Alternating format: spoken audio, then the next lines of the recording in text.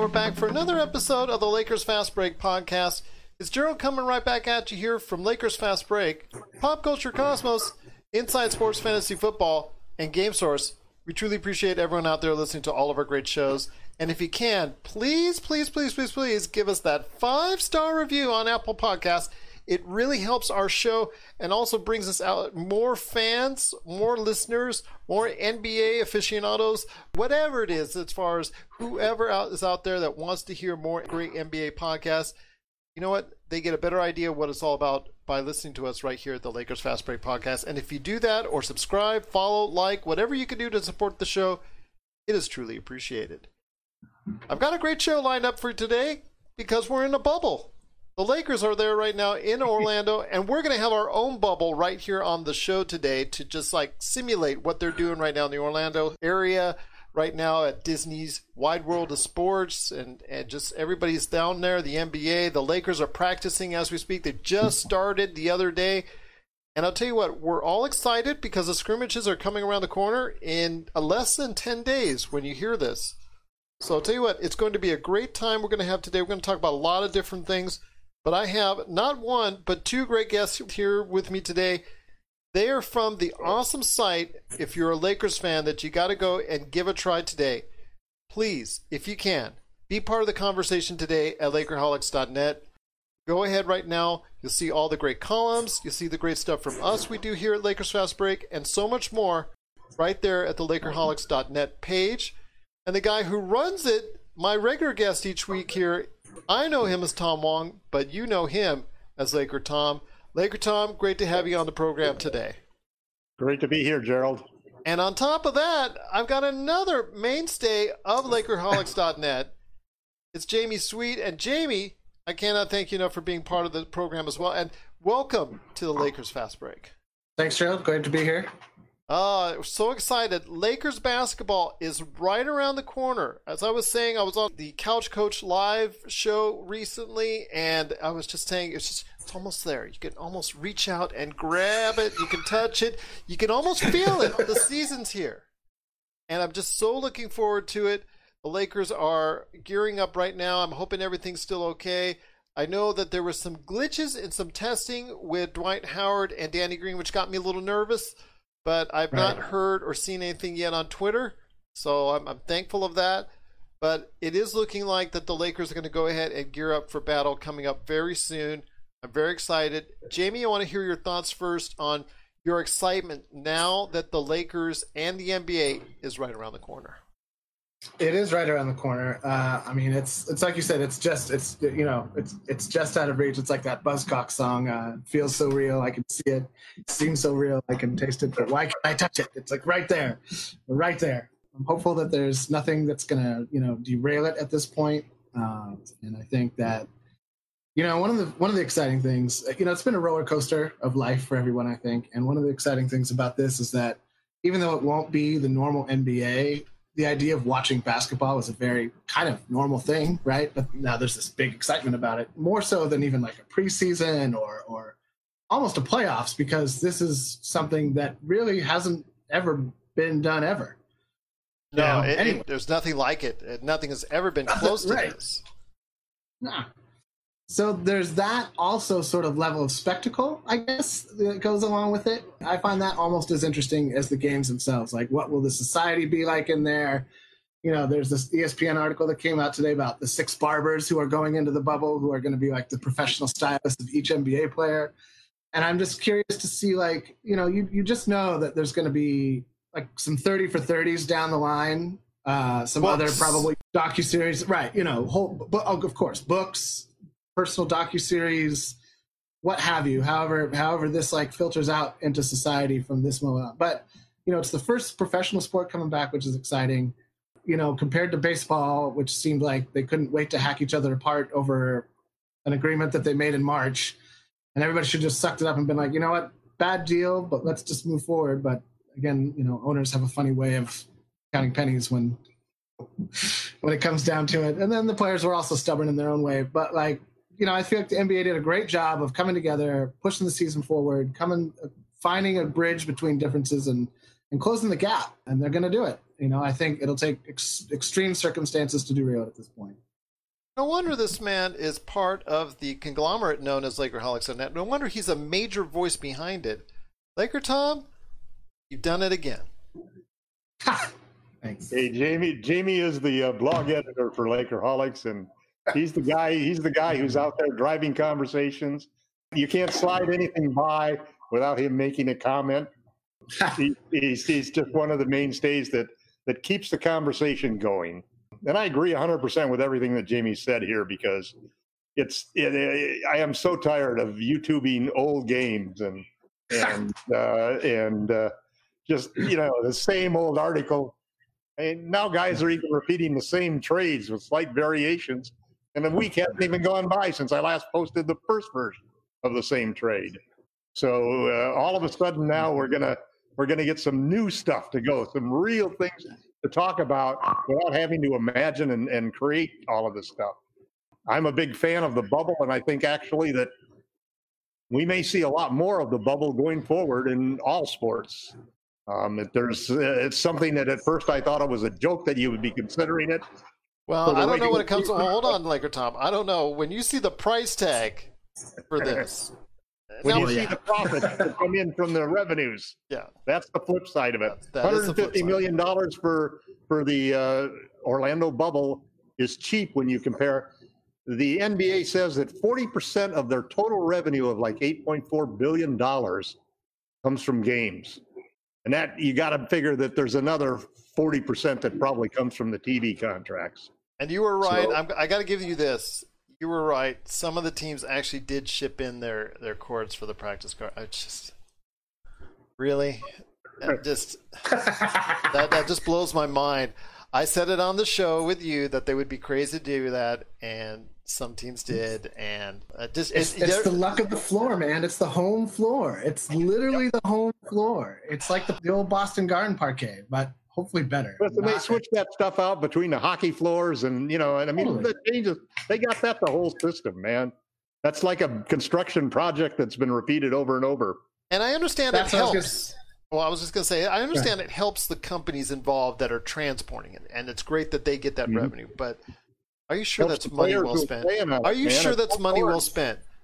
Donate it to great causes. Right? It's jobs for those individuals. You're right. But come on, is that money truly well spent? Yeah. It is a frivolous cost. I will admit to that. But, I mean, we're also talking about a sport that's imported, for better or worse, 6 professional stylists. There's if we're going to get into frivolous costs, we can, really get down into it. But I think in the term of I think it not only does it provide jobs, but, for the players who are playing under unprecedented, again, circumstances, it's a slight hint of familiarity. And for the teams that can afford to do it, that's why you're a big market team, right? Like, that's why you chip into the luxury tax every year and bail out the Charlottes and the Memphises and that's why you don't want to do it. We're going to do it. Like, you deal with it, man. Like, you can have the NBA bubble court standard logo, whatever that's going to be, we're going to have our Laker home court or whoever. I don't know who did it. That would be an interesting list to see if we have that. The familiarity thing, I think, is an important part of it. It's just, first off, this is a game that's going to be watched by millions of people. I mean, I've had this argument with Gerald a couple of weeks ago that I think that the Lakers and Clippers game is going to have the biggest TV rating of any regular season NBA game, just because of that matchup and the fact that we're all so desperate to watch NBA basketball. I even offered to eat the podcast if that game wasn't the highest rated thing, so he's holding me to that. I am. But the other thing about the bubble, I think that everybody has to remember, is it starts off as a 22 team bubble. 2 weeks later, it's down to 16. 2 more weeks, it's down to 8. 2 more weeks, it's down to 4, then to 2. So if you get past that first month and we get it down to 8, chances are we're going to be home free, because those 8 teams are going to be really disciplined. It's the guys on the 16 to 22 teams that I'm worried about the first 2 weeks of breaking protocol and breaking the bubble. You listen to the death count and the number of infected COVID-19 patients in Florida. It's scary. In Florida specifically. They just broke a record today, and they break a record every day. So we just hope that we can get through this thing. And the great part about it, I think, is that and I've read several articles about this, that everybody in the public health sector is really watching what's happening here, because there's a lot of lessons to be learned about how to put crowds together, how to run a bubble, and how to protect it. And the way that things are looking with this virus, we may be in this bubble conscious society for a lot longer than we really expect. The potential's there, but I also would say that on top of all of that, that you have an opportunity to redefine what a sport broadcast is. I think that in a lot of ways, all of the things that you used to do in game, like you won't have a sideline. I can't imagine you'll have a sideline reporter, for instance, right? Like who is he going to talk to, or what? What's he going? It's going to be kind of a weird environment, right? You're not going to want to have people down on the court. You're not going to have. So there's going to be these new segments that come out of it. But on top of that, I think you're going to start to see a desire for there to be an alternative broadcast that is maybe just the players mic'd up, or maybe like a combination of players mic'd up and people commenting color commentary. Not safe for work broadcast.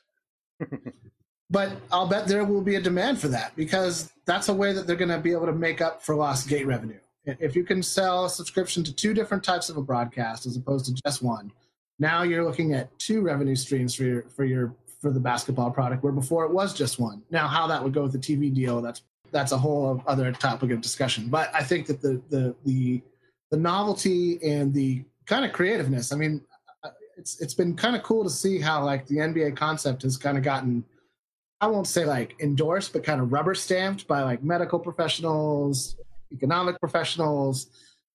Almost everybody's kind of like, this is a cool idea, right? Like, is it perfect? Of course not. But like, there's nothing perfect in society anyway. So let's not get all bent out of shape about that. But what I love about it is the potential of just coming up with different ways of seeing the game in a televised medium. You got to believe that these guys have been running a lot of mock broadcasts just to see what it is with various groups, almost like they test election ideas and so forth. They've got to be really playing with that, because they did that thing in 2018 that was real dud, where they thought it'd be great to hear the ball bouncing and the sneakers squeaking and so forth, and everybody hated it, no music. So I'm sure that the networks are playing with this like you've never seen anything before, as trying to find that right formula. And I think in a sense that one of the reasons that the ratings had gone down last year, besides the China thing and everything, before we even ran into the pandemic, was that the NBA broadcasts has started to get a little jaded. They started to be repeated over and over, and the quality of the matchups, especially the ones that they had to decide ahead of time, when Ryan got hurt and you're watching the Pelicans struggle, and there's a lot of things that just sort of became boring, and a lot of people were fast forwarding it. It reminded me back when people used to say, you only have to watch the last 2 minutes of the NBA game or the fourth quarter at best, And a lot of people were doing that, or they were, because of the availability of streaming and so forth and recording it, people were watching it late. I'd communicate with friends of mine and immediately tell me, don't say anything about the game. I got it on tape, I'm going to watch it tomorrow morning or later tonight. Right. So to that I say you're going to miss the first 73 points if you don't watch full 48 minutes. And so, it's just like the NBA All-Star game. It showed that you don't even need the first three quarters. All you need is that fourth quarter. You didn't get to watch all 81. You didn't get to watch all 81. You only saw the last. Some movies are like that too. So it's a new way of life. No, the new normal in the games. You're right, Jamie, is going to be fascinating. There won't be any in-house music. There won't be any like dun dun dun, or it will be weird if there is. Well, right? Maybe there will be. They're supposedly going to use the crowd noise from 2K, from NBA 2K. Right, that actually might be a model. How's that going to look with empty stands? They're going to have maybe different different camera angles to try to make sure you're not looking at, you don't want it to look like Trump's Omaha, convention. Well, either you're going to put like messaging on the stands of some sort, right? Like that was an idea I'd floated when the players in the NBA were going back and forth. Cardboard cutout fans? Totally. No, not cardboard cutouts. Like you could use the seating area as like as a surface to which you could add like social messaging, or what you'll probably see is a lot of stats overlaid on the game, like kind of like a heads-up display console potentially, where you'll see a little bit more stat. work up in the corners. I mean, it's going to be very interesting, right? Maybe you'll see two heads of like the broadcasters talking at you, like some sort of weird Wizard of Oz, like pay no attention to the game going on below you. Like, I don't know, right? It's going to be really weird. How about giant big screens surrounding the entire arena, where you could put the crowds in via the giant screens? That would be very much part of the future of the league. If we don't have live people watching games. Or what if you had a screen that would link to a person's Zoom so that they could be at the game in their seat, cheering from their seat, but it's just a social distancing for the NBA. No. I hope to be driving Gerald crazy. I could tell. No. My gosh. Tom, you're at it again, my friend. You're at it again. Crazy Tom is at it again. This is Raphael from NBADraftJunkies.com, and you are listening to the Lakers Fast Break. Hey everyone, it's Gerald from the Lakers Fast Break podcast. Just want to give you a heads up on what's coming up over the next couple weeks right here at the Lakers Fast Break podcast. A ton of great guests, so please, if you don't follow us yet or subscribe, please do so wherever you get your podcast, because there's a great lineup of guests I have coming along the way. Of course, we're going to have Rafael Barlow from the NBA Draft Junkies always on our show. Tom Wong from LakerHolics.net, also regular, and cannot thank both of them enough for being on our show. But we're going to have a lineup of guests for you. If you haven't seen already on our Facebook page, we've got a lot of great guests on the way. Check it out. NBA odds maker Rafael Esparza from Las Vegas. Got Melvin Washington III, also from Las Vegas. He's got a great show that happens every Friday on the Talk to Me Sports Radio Network on the Blog Talk Radio Network. Got Craig James coming up from the Final Score podcast on the Podcast City Network. Corey Harrison's also going to be on the show coming up from the Out of Bounds Sports podcast. Got Matt Moderno from the Believe in Wizards podcast. Eric Sklar from KFI AM 640 and the TSK Show podcast. He's scheduled to come on the show as well. Got Big Baby Jonathan Stoffel from the Big Baby Jonathan Sports podcast. You got to check out his awesome show. He's coming up on the program here, coming up in the very near future. Michael from the RTF Sports Network. Got to check out his awesome sports network that we are a part of each and every week right here at the Lakers Fast Break podcast. Got to check out Michael's great stuff that he's doing there. Chris Jose LeBron, the Off the Ball podcast host, he's going to stop by the program. JB Ellis from the Program podcast. He's also going to come by, share his thoughts on the NBA scene. Cole Johnson from Cole Sports, Snowman Digital Media, and the Get Over Divorce programs. He's going to come by on the show. And Fago White Franklin III from Fox Sports 1340 AM Hopewell. He's going to come on and share his NBA thoughts as well. I'm looking forward to it. It's a great lineup of guests. I've recorded some already. I've got many more on the way. And of course, that doesn't even include our NBA mock draft that's also coming right here, number 2.0, with a ton of great draft insiders that's also coming up. All these great shows, you can check it out right here at the Lakers Fast Break podcast. Once again, I'm talking to Jamie Sweet and Laker Tom from LakerHolics.net. Be part of the conversation today, because you see these guys, they've been conversating a lot, and they do the same thing on their site, LakerHolics.net, plus quite a few people as well also share their comments regularly. They share their posts or thoughts or feelings on the Lakers and the NBA, so you got to check it out today at LakerHolics.net.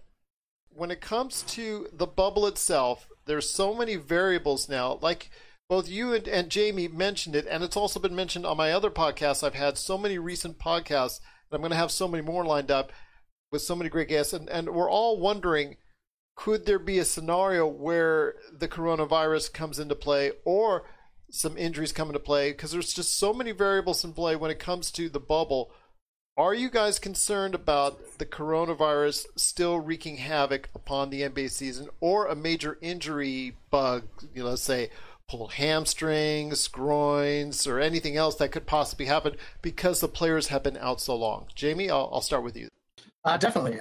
I think that the news recently that, there's doctors are finding that there's links to like cardiac issues after people have the coronavirus, and that being such a consistently high activity sport, I think, that's something that I'm sure that the medical teams and the team professionals and everybody that's associated with the NBA and the teams will be on the lookout for that. But, as a morbidly curious question, I feel like if somebody were to have a heart attack in a game, or like a heart attack as a result of, having had COVID at one point, testing positive, coming into the bubble, playing in the games, having an issue of some sort, I think that sort of thing might be enough to derail it.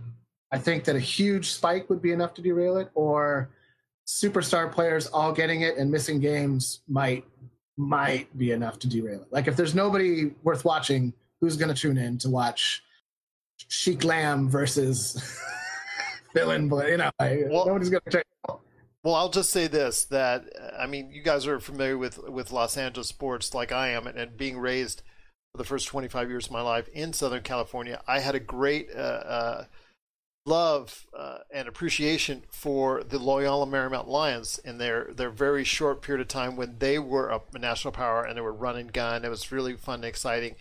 And it was all led by Hank Gathers, the late Hank Gathers. And to see him collapse on the court like many people did, like I did, and see that happen was truly a tragic sign. And that's something that stopped the play right there. And, we stopped the conference tournament, and the Lions were still able to go to the NCAAs, but it was just so devastating for the team emotionally. It gave them that inspiration to drive farther than maybe they could have without him. But still, if something like that happens in the NBA because of something related to COVID, let's say that happens to Braun or AD or a Philadelphia 76er or anybody. Well, if it happens to a Laker, they're not going to do anything. You know that. If it happens to somebody else, they might cancel the whole thing just to prevent the Lakers from winning. It happens to a Celtic national holiday. Yeah, well, I just think that it's going to, if that happens to anyone, there's going to be such a backlash that I think they would shut it down entirely. Tom?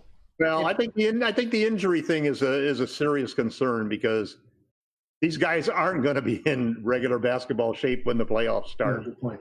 And LeBron's not going to lighten up. AD's not going to lighten up. Kawhi's not going to slow down. So you're going to have guys not in tip-top shape, and somebody's going to get injured. I think that's probably something that's going to happen. And there's going to be there's a percentage that you just have to expect is going to happen. Players getting tested positive, I'm not really so worried about that, even with the bubble outside, simply because, as I said earlier, the diminishing number of players that are going to be in the bubble as it moves along, it'd have to be something that happened early in the bubble in order to cause that. And when you look at the stats for these players, even during the end of the season when COVID was running through various teams, rosters, and so forth, there was never more than 2 or 3 players that were getting it. And generally, mostly players that were on the outskirts, although some of the players have had it. Now, I think Jamie brought a good point about especially the lung problems that some people are having as an aftermath of having COVID, and their wind and so forth. So the guys, a couple of stars have had it, and some of the players who've had it may have lingering aspects of the disease. And we may see, I know that Coach Vogel has talked about playing a lot of people, which is the total opposite of what everybody thinks about once you hit into the playoffs. It's narrow the rotation and pulling up the minutes, and LeBron's going to play 40 and AD's going to play 40. They may look to be careful of that because of the conditioning, but it's 90-10 that we get through it without anything tragic happening that derails it. Jamie, I know you had something you wanted to interject in. Well, I was just going to ask both of you, what kind of, load management was a big hot topic prior to the beginning of the season with Kawhi Leonard and, confined and all that stuff. Do you think we'll see some sort of, even though it's a very condensed season, even though there's not a lot of time to load manage, do you think we'll still see a lot of load management, do not play, or as it gets, kind of how Frank did it, which was more like, we'll play a lot of people all the time, almost like it's kind of preseason-y to keep minutes down without having to miss too many games. Although AD missed, his share of games. LeBron missed, I think, 2 games, maybe 3. Yeah. Well, I think injuries are going to. I think the worry about injuries are going to make people not want to. Injuries happen when people are tired. Guys are tired. Everybody had proven that. So you just don't want your guys to get tired, because that's when you pull a hamstring tear an Achilles and something like that. So I think that they're going to be and you're playing because you don't have the travel involved. You're going to play a closer, tighter schedule of games, a back-to-back and so forth, which you'd never have in the playoffs before. So I think there is going to be some load management. I'd love to see some load management, like the Clippers going home early and the Bucks going home early. That's the kind of load management I'm for. But we're not going to. I'm hoping that we do our typical load management that the Lakers have deployed, which is to blow people out so LeBron and AD can rest in the fourth quarter. Well, that's what I really want to see all the way through this. If the Lakers clinch their conference, which they would only have to do really if they could realistically do if their first 2, 3, 4 games, like you said, then it makes it a lot easier to go ahead and say, you know what, we're going to cut down their minutes.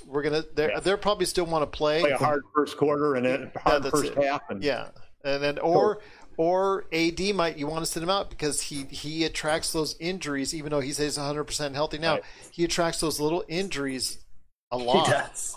We got to let new guys to see what they can do. But I expect the Clippers to do it, especially if the Clippers decide. If the Clippers don't make the number 1 seed early on, I think that sets the future for the Clippers on. They won't care if they're number 2 or 3 because there is no home and away. Point. Well, they might just go load management then because they don't want it because they accomplished everything that they want to do in the seeding games, as they call them. But that's what I'm saying. No, the seeding game is going to be huge. Yeah. So that's what I'm saying. If that first game the Lakers beat the Clippers, the Clippers are now 6.5 games with 7 games to play, which everybody would say is virtually impossible. And I would say at that point in time, Doc Rivers is going to go ahead into load management load for those two. I would if I was on the Clippers. I think we'll see a lot of the Bucks, the Lakers, and the Clippers pouring it on in the first half, and then coasting the second half.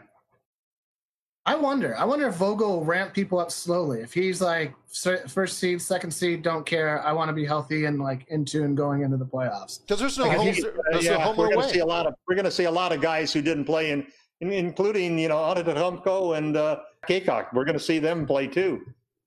They might get a good 5 minutes a game in there. I don't know about see them play. They might get some minutes too. See some time. It's going to be a weird. The seeding games are going to be weird. I'm just going to tell you right now, guys, that I don't know if you'll see much of Antetokounmpo, at least that Antetokounmpo, or you will see much of Kaycock. You may see a little bit more Kaycock because he is playing at a higher level than Antetokounmpo, and is more of a natural fit at the 5. Yeah, exactly. But if the Lakers clinch early, you will see a lot more of Dion Waiters, Markieff Morris, and J.R. Smith. So I want to ask you guys this before we go into the discussion as far as who might come out on top, surprises, 8 seed, and all that on our back half hour. Before we head into that, I want to ask your thoughts on these 3 and which one of those guys needs to make the biggest impact. Jamie, I'll start with you.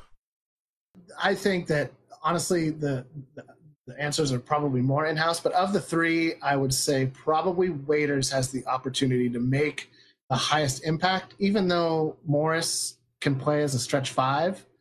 I think with having both JaVale and Dwight healthy and on the roster, you'll see Frank stick probably a little more than Tom wants, a little less small ball, a little more traditional, not ignoring small ball. You'll still see 80 at the 5, but if you can do 80 at the 5, then why do you do Morris at the 5?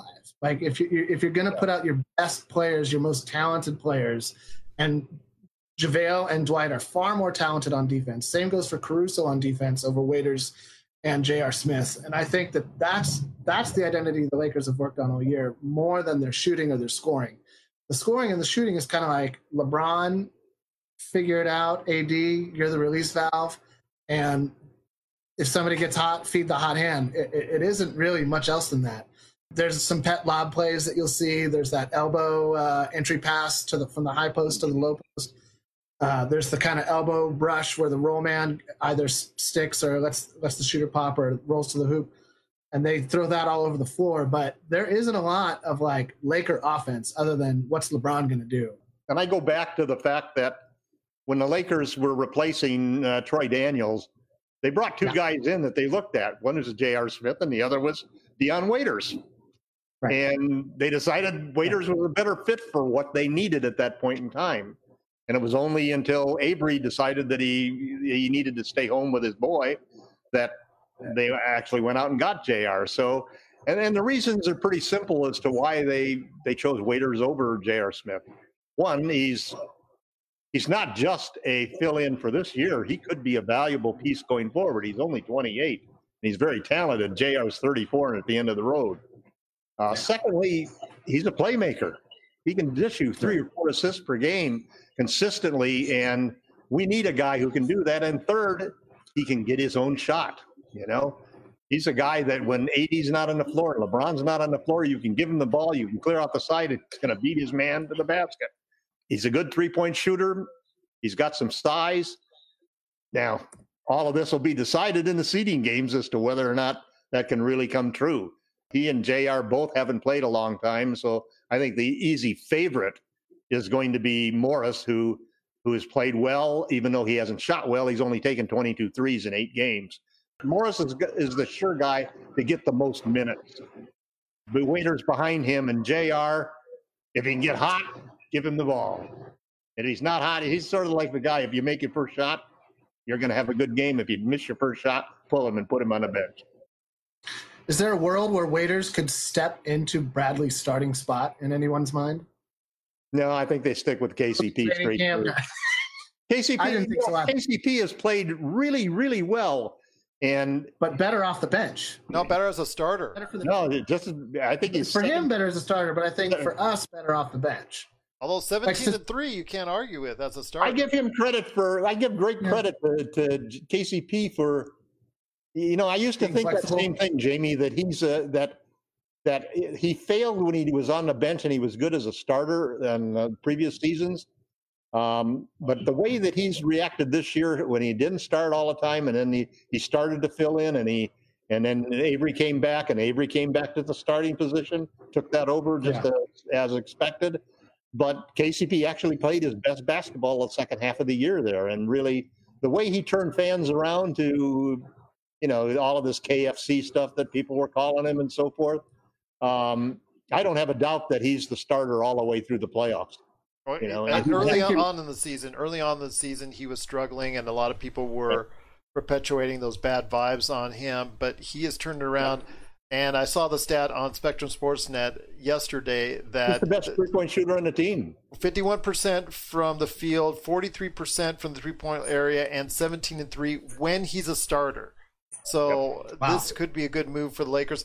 Can he play that consistent defense? That's still up for debate, and that's against some of the players. To me, it's all about matchups. The Lakers are going to have an easier or hard time depending on the matchups. I mean, if they get Houston can give them fits because they go small.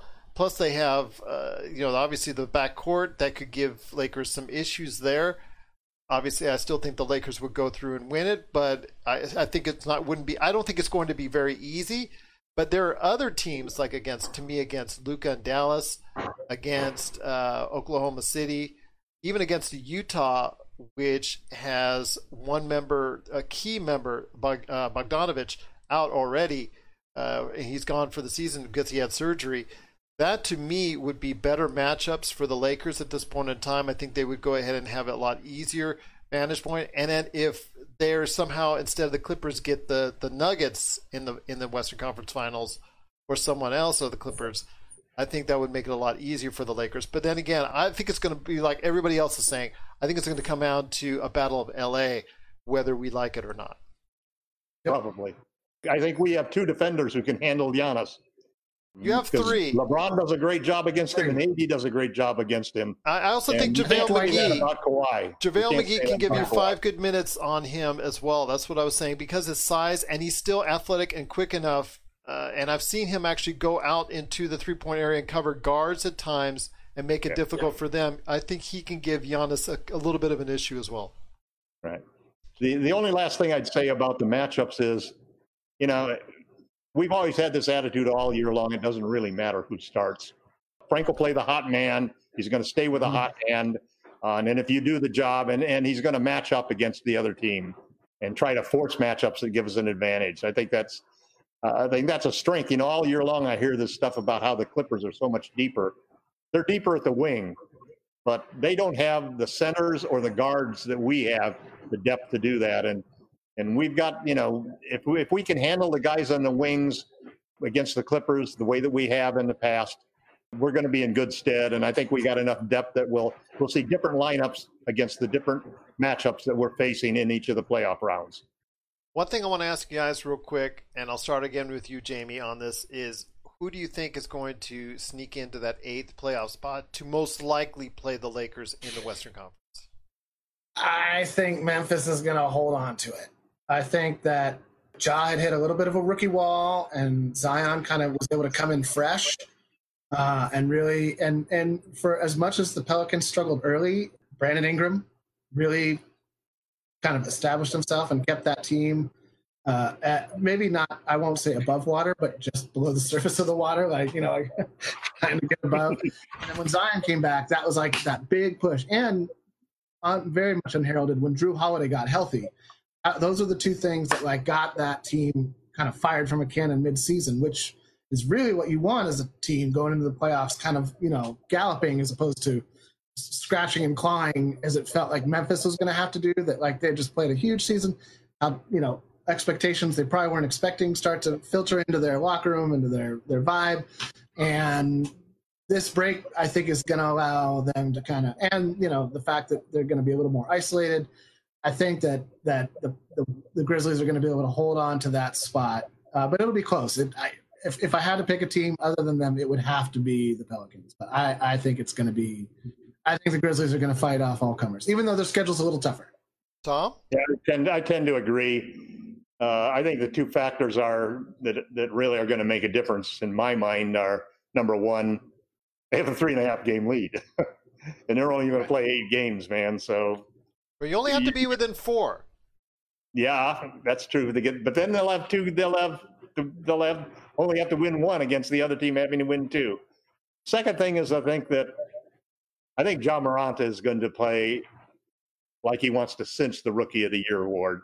He doesn't want any questions. He doesn't want any questions about Zion steaming up there in the last 8 games and stealing that award from him. And you know, the media has done everything they can. In fact, there's a big argument that the only reason we got 22 games in this playoff situation is just so that they get a chance for Zion Williamson to play in the playoffs. So I'm going with Memphis too. I'm going to say this: never count out Portland. Portland's healthy. They've got 2 big. Well, Portland's not 100% healthy. I mean, because Rodney Hood's still out, and he's out with Achilles. But they've got their 2 big guys back. Yep. And Portland is two good big guys. And Portland is very motivated at this point in time. And Damian Lillard, you've seen what he did against the Lakers earlier this season. I'm never going to count him out. We'll sweep him. He'll score 50 on us while they're doing it too. Dude, he murders us. Yes. Well, I'll tell you what, right now, it's just so much great conversation so far. Once again, I'm talking to Jamie Sweet and Laker Tom from LakerHolics.net. Be part of the conversation today at LakerHolics.net. One thing I want to ask you guys when it comes to a successful Lakers run, who needs to be the X factor? Tom, I want to ask you first, who do you think needs to be that X factor? I know you've written it before on Medium.com and your great columns there that you also transcribe to LakerHolics.net, but if there's one individual that you think needs to be X factor, who should it be? Well, it's really tough because we have so many players that need to step up, and most likely we're going to see, if we're successful and we win a championship, I think we're going to see a repeat of what it's been during the regular season, which is that it's not one guy. It's this guy for this series. It's another guy for that series. It's another guy when we get into the finals and the Western Conference and so forth. But if I had to pick a player who I think could be the one player that if he really breaks out, we're going to win the championship, I think it's got to be Kyle Kuzma. I think he's so underrated. He's been injured most of the year, and he's 100% healthy now. He's adjusted his jump shot so that he's, instead of having that hitch where he goes up and then shoots, he's doing it in one motion now. His defense has vastly improved this season. His dating habits and his social media stuff and so forth. But if he's healthy, and can go in there. And the way he finished the season, I really liked, because he had, in those two big games against the Clippers and the Bucks, he almost pulled off a double-double. He averaged 9 points and 9 rebounds. He didn't shoot well from deep, but that's the key with him. If he can hit those long shots and hit his 3-point average up to 36% for the seeding games in the playoffs, the Lakers will win. And he's been playing much better defense this year. Yep. We thought he was a joke defensively. I'm going to be honest with you, like a sieve, where people just walking by him and scoring left to right. Well, I like the fact that Vogel has given him challenges, like putting him on Westbrook, putting him on certain players that would be an issue. And they still score, but now a lot of times they're having a harder time to score. They're having a harder time. They're missing shots. And a lot of that is due to the hard defense that Kyle Kuzma is now playing and now showing people he can play, because he needs to in order to stay on the court, because as you've seen, as his defense is now rising, his offense just really hasn't come to fruition yet. But I think he is also the X factor, because he can provide something different that not a lot of the other Lakers that play regularly can provide, that we've seen already. And you're right, Tom. If he can find some consistency like he did when he was first around on the Lakers, playing in that Summer League team in that first year with the Lakers, I'm hoping he can recapture that, because if he can, the Lakers really should have a lot easier time on their hands. Jamie, who would be your X factor? Instantly have to agree with Kyle Kuzma. My runner-up, I think, would actually be Frank Vogel. If he can get the matchup game right without his starting point guard, who was like the focal point of his defensive attack, along with incorporating 3 pretty reputational boneheaded NBA players, on top of playing in the bubble, on top of being the Lakers, on top of what's happened to the Laker franchise this whole year, from being in China when China hit, to Kobe's helicopter, Kobe and Gigi going down, all of it. Like, that's like, if that's not like Coach of the Year, I don't, you got to get rid of the award. Like, he doesn't get the respect he deserves, that's for sure. He's not going to win it, unfortunately, because he does, like you said, he doesn't get the respect. Right now, Nick Nurse is probably the leading candidate because of how he's taken the team, how the record they have without Kawhi. So a lot of people are really in his boat, and he's done a great job, no doubt. Yeah. But Frank Vogel, like you said, steering this team with all these different personalities, that, as you have noted, Tom, on the show before, have worn out their welcome in other places. To me, I think that how he's brought it together, I think he doesn't get enough credit for it, and he does deserve an opportunity to become Coach of the Year, but I don't think that'll happen. There's another unsung hero here, which is our ball boy. Rob Pelinka, our ball boy. Because he's the guy who's really made some great moves and brought in people.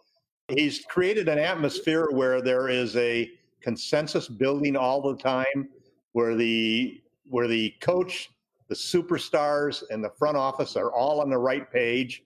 It's why you can bring in a Deion Waiters, a Dwight Howard, and a J.R. Smith, and nobody's really worried that they're going to be anything other than, they may not perform the way that we want them to perform, but nobody's worried about them destroying the chemistry of the team or ruining the camaraderie that we've got going. And then the final thing comes down to, if you're going to go into, Jamie's made a great point about this being an unprecedented challenge. Whoever wins this championship gets a gold star, not an asterisk. They get a gold star for having done it against odds that are much more insurmountable than any other season. To have a 3.5-month layoff, come in there, play it in a bubble in the middle of a pandemic without home court advantage,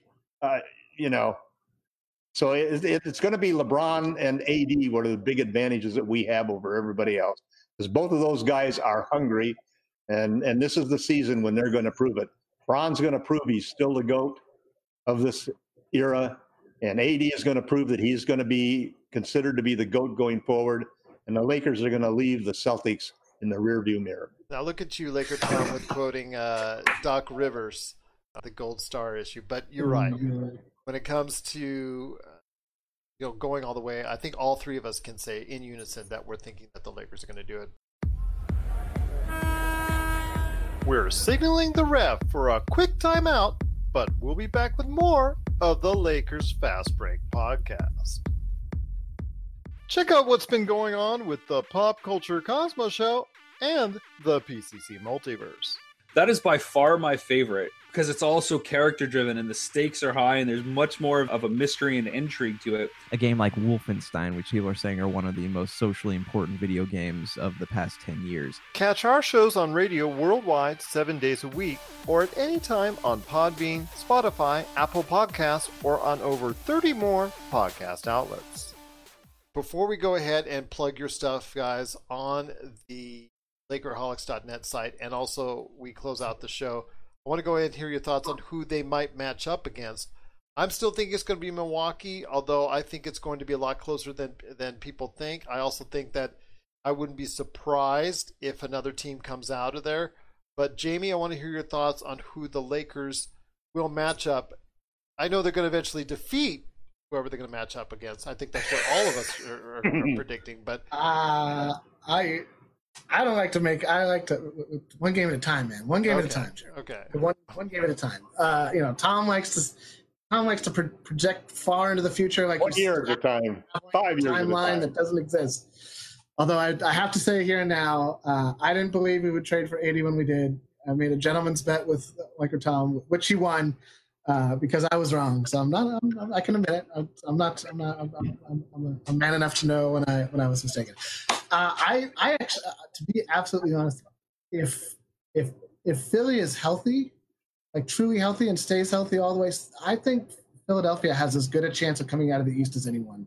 I think there's nobody that can contend with Embiid, and if they can, if they can stay healthy, all of them, the whole team, then I think they've got a great shot. They need to get their shooting. They don't have as much shooting as they did last year, so they need some type of shooting.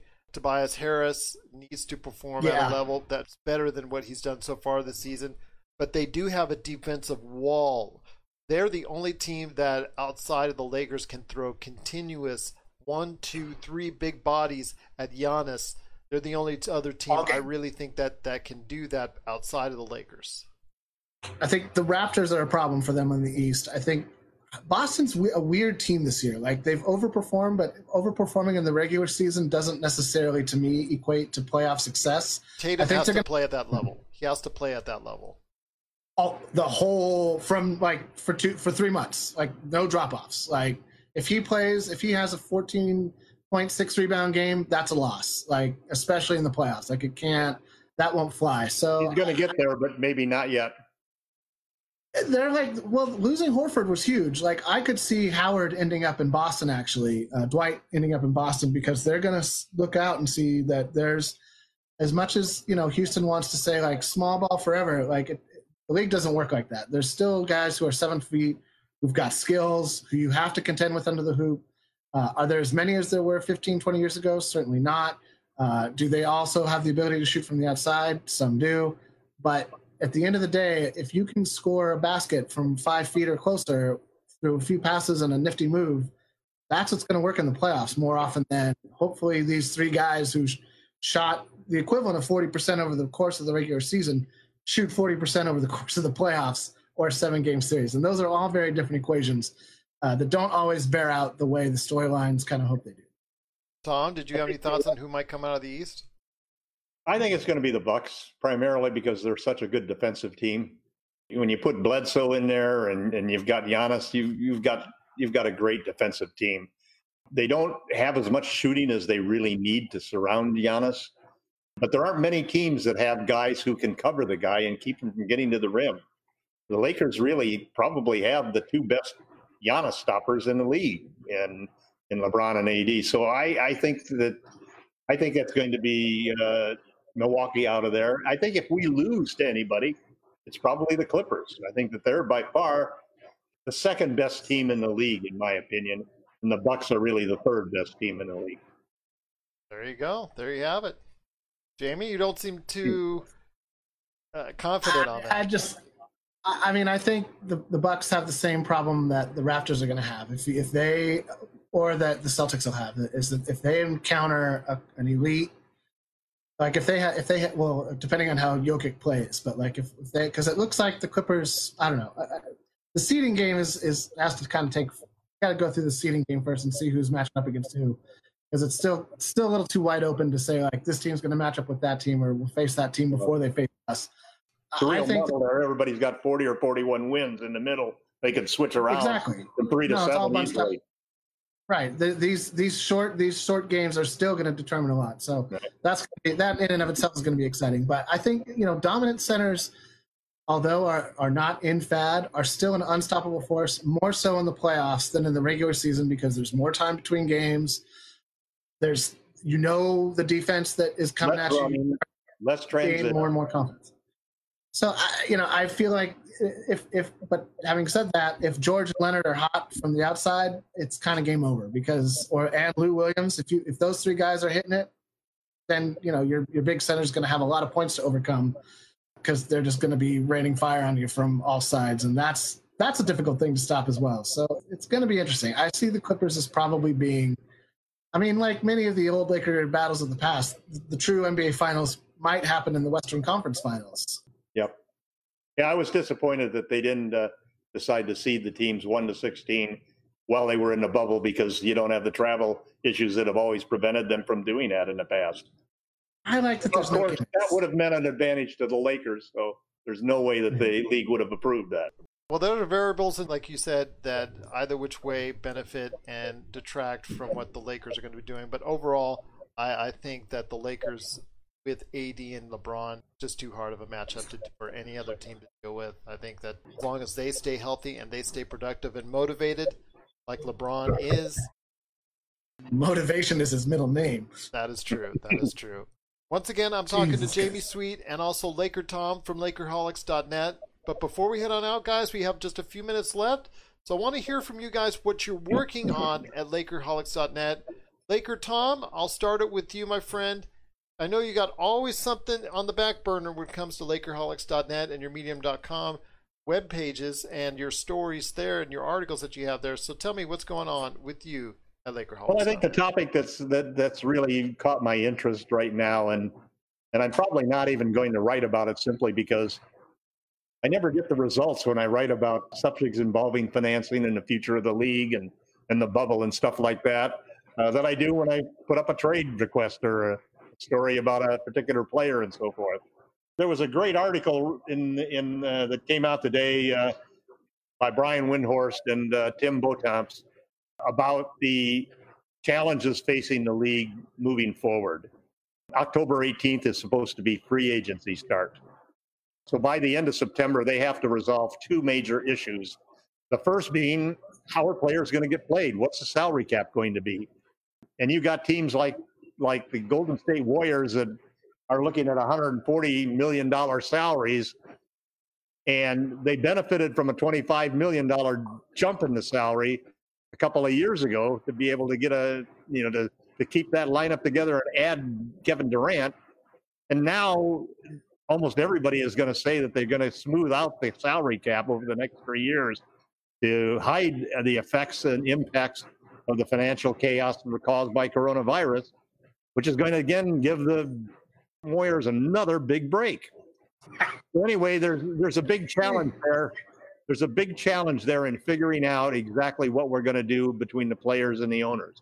You got $8.4 million to $1 billion in revenue, and you're going to lose 3.5 of that. It's going to leave you with $5 billion in revenue. The players are supposed to get half, $2.5 million. There are $4 million in guaranteed contracts next year. So that's going to be quite a challenge to figure out what to do. Then the next challenge you have right after that is profit sharing.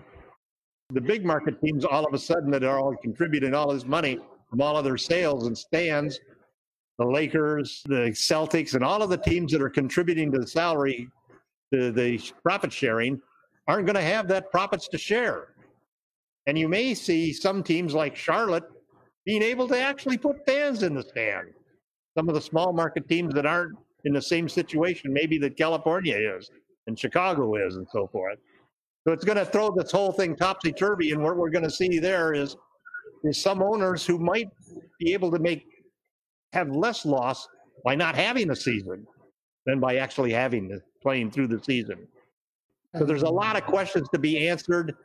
Can the league continue to be the league that leads in having players and owners working together in the same direction, or are they going to turn into the Major League Baseball where these guys are almost ready to have a fist fight when they have a players owners meeting? It's going to be a real challenge, and it'll be, Adam Silver can really cement his position as one of the greatest commissioners of professional sports team and how he works this out. Same with Michelle Roberts, who is the attorney that represents the Players Association. You've got two very smart executives in charge of the two sides that are going to be making these decisions. And I think it's something that every player and every NBA fan is going to have to keep a close eye on it, because we're talking about the future of the sport that we all love. Jamie, what are you working on? Or did you have something you wanted to go ahead? I noticed during our conversation there, what Laker Tom was saying, you had some well, I mean, I think there will be some sort of season next year. And to the idea that there will be fans in the stadium, I was just kind of thinking, like, I wonder if they put like you get your seat, but they have the hockey plexiglass up around the basketball court, so that there's or around your seat maybe. Huh? Mini bubbles. Everybody has their own bubble. That's way too. Yeah, mini bubbles. We're all going to be like, wait. Well, I would say the hockey deal would be, for example. More effective. Or you could sell a third of the seats probably and have social distancing.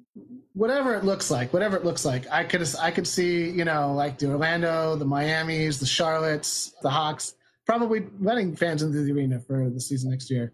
And the Golden State Warriors, for their incredible new arena, I bet it will be empty for all of whatever the season looks like. Same with the Staples Center. And Sacramento's probably always half empty, so it'll be like always.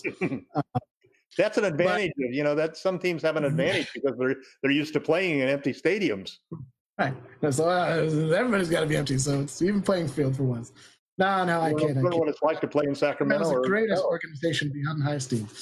No, but I think that there will be I think that what we've seen during the ramp up to the bubble is unprecedented agreement between a players union and ownership, with the NBA kind of finding staking out a very neutral middle ground. And I think that's one of the great things about Adam Silver that Rob Manfred hasn't learned yet, which is to cow to one side or the other is not the designation of your job. You need to bring the two sides together. You need a win-win situation.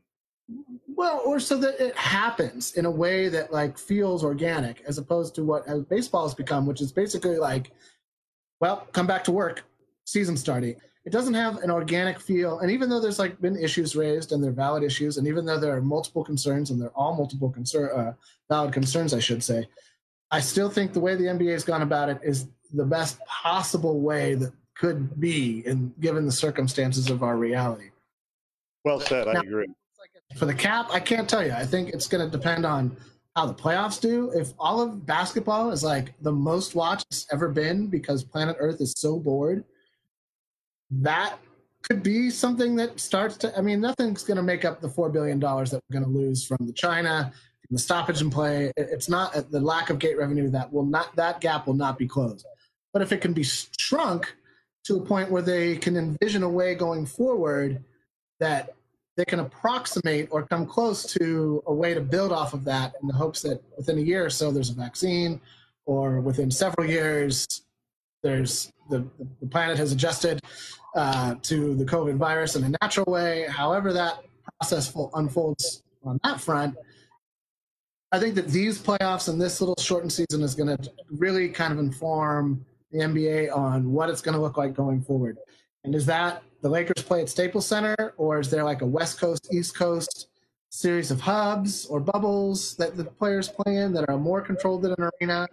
But I don't know. It's going to be very interesting. It's going to be very, very interesting, because the travel aspect is, I think, the part that everybody's most wants to avoid the most, because flying in a plane is a very good way for it, should somebody have it, for it to spread. So I think that's sort of the those are the factors that I think are going to inform us a lot. And I think that the Players Union is going to probably insist on the 50-50 BRI split, but will be more willing to talk about things like putting salaries in an escrow or increasing the size of the escrow so that the payments can unfold in a more organized manner.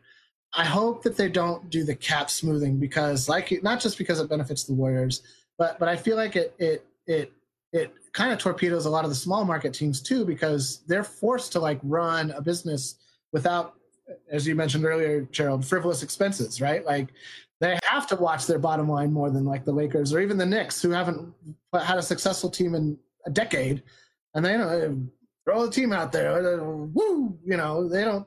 There's no concern, it seems like, for the bottom line in the Knicks franchise because it's the Knicks. But the Charlotte Hornets can function like that. So I kind of hope the cap smoothing idea doesn't go through because it punishes the people who ran their business the best. In the long run, what's going to save the NBA is the equity that they've got in the valuation of the teams. That's what will allow the league to put together a financial program to help the teams that don't have the revenue, to bridge the gap so that they can keep paying the players what they're going to be, knowing that they're going to get this money back, knowing that they have the equity in the valuation of the teams, that they can bet and play the long game. That's something that the league, Players Association, and the owners have always done. And I think that's going to be the solution in some way. I think there is going to be cap smoothing, probably for 3 years, And I wish it wouldn't happen. And in a ways, it's probably okay for the Lakers too, because it still keeps alive that hope that that LeBron will take less than a max, and we'll have money to offer Giannis to join us, or to go out in my opinion, get a third guard. We need a guard as a third superstar as opposed to another LeBron forward. ain't taking less than that. LeBron's not taking that. I'll take Giannis. Dude goes into a hyperbolic chamber to sleep. He's not taking that. Well, if you want to hear great conversations like these, actually, if you He want did to in Miami. Well, if you want to Not read, much less, but a little less. Let Gerald finish. Let Gerald plug his thing. well, if you want to read great conversations like these, the back and forth that Jamie and Laker Tom have like this in a written form each and every day, along with so many other great individuals that are there, you can just check out what I'm showing off today on our Facebook live feed at Lakerholics.net. Be part of the conversation today. You see it right here, right on the screen if you're watching Lakerholics.net. They're great articles, great information. They always try to keep it family friendly. They always try to keep it within perspective. They respect everybody's opinion that's there. And if you're a Lakers fan, there's no better place to go than Lakerholics.net. Well, guys, Jamie Sweet, Laker Tom, it's been great having you on the program again. I want to do this again as we go forward, as we continue. I know, Laker Tom, I'm going to see you, but Jamie, you're most welcome back at any point in time you can make it, with or without Laker Tom, especially when he goes on these, crazy trades. Especially when he goes on these crazy trades. It's not like you said, Jamie. Somebody needs to give Tom a trade machine for Christmas so he can just go into another room and just let it run, and like it'll be like Gomez Adams with the ticker tape coming out. Like, oh, this trade was successful. I can't wait for the results of the seeding games in the playoffs, so that I'll have all this fresh ammunition to generate ideas about who to trade and who to trade for. I like your Oladipo idea the best. Oladipo, I think, the Oladipo idea is something that is feasible because of the injury situation and the fact not with Caruso. First rounder, no Caruso. Caruso's got to stay. He's the next Avery Bradley, but different. Well, that is definitely something right Caruso's there. Caruso's one of the guys. It's one of the few guys in the league who can be both underrated and overrated. When you read this conversation at Lakerholics.net, Crazy Tom, and like I told you before, Jamie Sweet, the glass is with Tom always half full. More than half. Way more than half full. It's a cup that never overfloweth. Yes, overflowing with positivity and optimism. That's indeed. Right. Once again, which I appreciate. That's what if you're a Laker fan, that's what you got to be used to. It's been a little bit of a drought the last six years. We're starting to turn things around right now. Yes, we are. And hopefully we are going to go ahead and start our way into a great playoff run and a championship for the Lakers It all starts right here in the bubble. We're looking forward to it. Jamie Sweet, I'm going to have you back on the show, hopefully real soon, whenever you're able to make it back on. Laker Tom, I know you're coming back here always. From Lakerholics.net, the guys right here, we truly appreciate it. Once again, for us, 5-star review on Apple Podcasts. If you have any questions, at Lakers Fast Break, at Laker Tom, LakersFastBreak@yahoo.com. Jamie, any way to get a hold of you? Just find me on the blog. That's the best way. Guys, it's been great having you a part, once again, of the Lakers Fast Break podcast. Thank you, Gerald.